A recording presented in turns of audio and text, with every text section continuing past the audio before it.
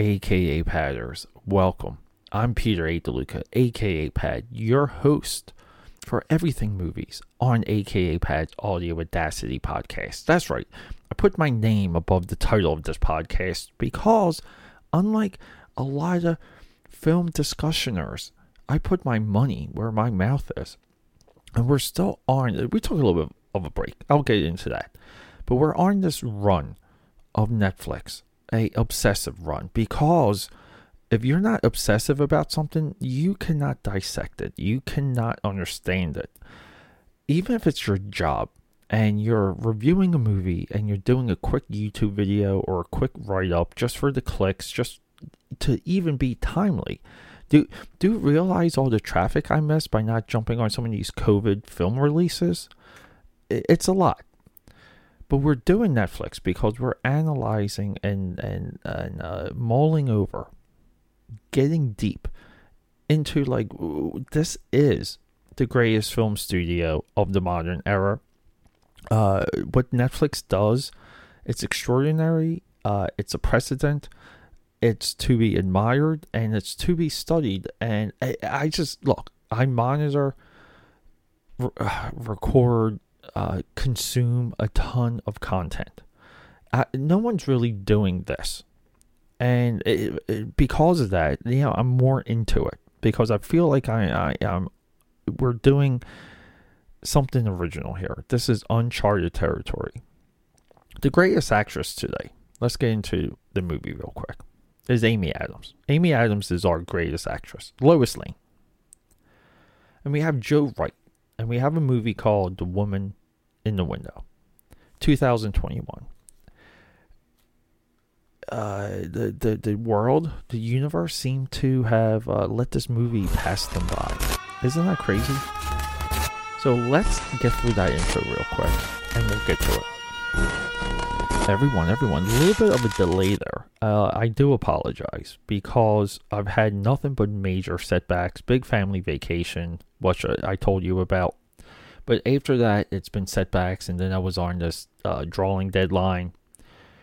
Dark Hero, this one collaborative crowdfunding project completely fell apart, as I was holding it, figuratively. But I've been, still watching Netflix and still going. My girlfriend and I, we managed to watch this movie because I just had a feeling it was maybe like an update on Rear Window. I'm like, okay, let's just watch Amy Adams in Rear Window. Let's do it. She doesn't know any of that. She doesn't know Rear Window, doesn't know Alfred Hitchcock. She'll probably call him Albert Hitchcock. So we sit down and we watch this movie. And it's one of those movies. And I always go back to the first time I saw David Fincher's The Game, where I'm just guessing. I'm guessing throughout the movie. I'm trying to figure it out. And as I've gotten older and consumed more movies, this is trickier and trickier because you kind of outthink yourself.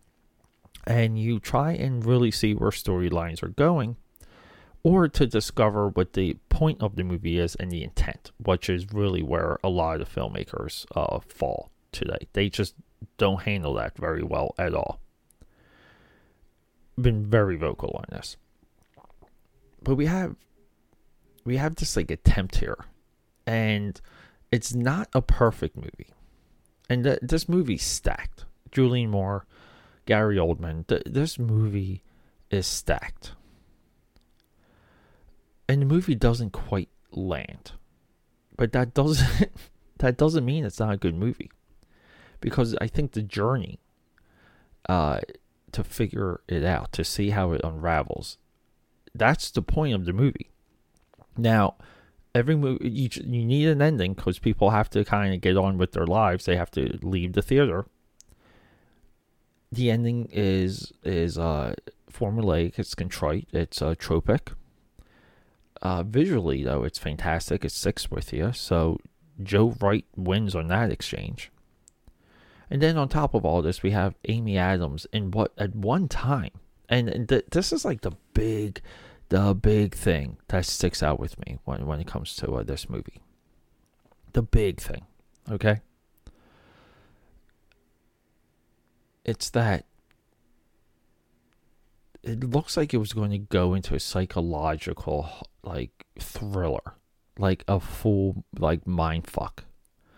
Because she's taking these drugs and she's like OCD and she has that disease or that fear of leaving the house. People around her seem to notice she has like a weird guy living in her like basement apartment. And you think like eventually like all these elements are going to come together and like the guy's not living in the basement and she's really she's the one killing the people and she has a split personality and she takes these drugs and they make her like black out. None of that happened. But holy crap. A well-crafted movie is that it keeps you like it's this is the definition of a well-crafted movie, because the filmmaking is so much on point that, you know, like all these elements coming together when we talk movies: sound, visual, acting, costumes, set decoration, like all these elements come together, even the catering.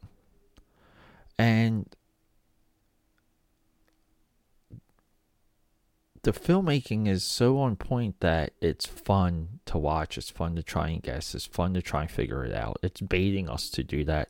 It is a interactive movie, and we really do have Amy Adams, who it's hard not to argue she's the top dog. All right, the top wolfette in the actress game. She's really good too in this one HBO. She's like a reporter that scars herself, and she's in like I think Louisiana, and that's like a six episode series. She's fantastic in that. She's good in this, and she's fantastic in our next episode too, episode 281, which is like Billy Ellingeen. I can never remember that. So we have to talk Joe Wright. He's the guy that made this movie. We really do know him. He came onto the scene in 2005, Pride and Prejudice. I remember, like I do. Ooh, got a phone there. I remember this movie, like taking over. Okay, like very popular. Every few years we get Pride and Prejudice update, and it's almost like a round robin of up and comers. You think something like that would be reserved for Romeo and Juliet, but it's really not. 2007 we have Atonement. If you're not paying attention, you get those two movies mixed up. 2009, the huge overlooked Soloist with Jamie Foxx and Robert Downey Jr. Fantastic movie. 2011, leading into Amazon Prime series, we have Hannah. Very cool child assassin movie. Maybe the best child assassin movie. Anna Karina. 2015, we have Pan with Hugh Jackman. That's a tough one. Pan is a tough movie. Then he's back, somewhat in the award season contention with Darkest Hour, Winston Churchill. And then we have, 2021. So big gap. I mean, he's been somewhat consistent between Darkest Hour and The Woman in the Window. And maybe some of that is like he had to bang off some rust, but Joe Wright has a clear language, clear style, like character, like drama based type storytelling. I know I hate it so much when I talk platitudes like this to all of you, but he's one of the guys. He's one of the director names you should know. So this movie's worth watching in the fun, in the attempt, and the interaction to figuring out the movie. Now everything else that comes from that is up to it's up to where you are as an audience member. Are you satisfied? Or are you not? It's like this is a satisfactory experience. I was satisfied. it's a good movie.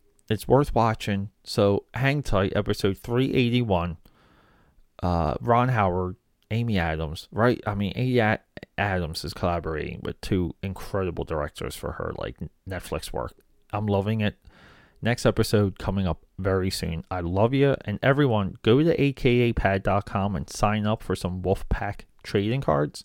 Join the AKA Pad Army. Thank you. Bye.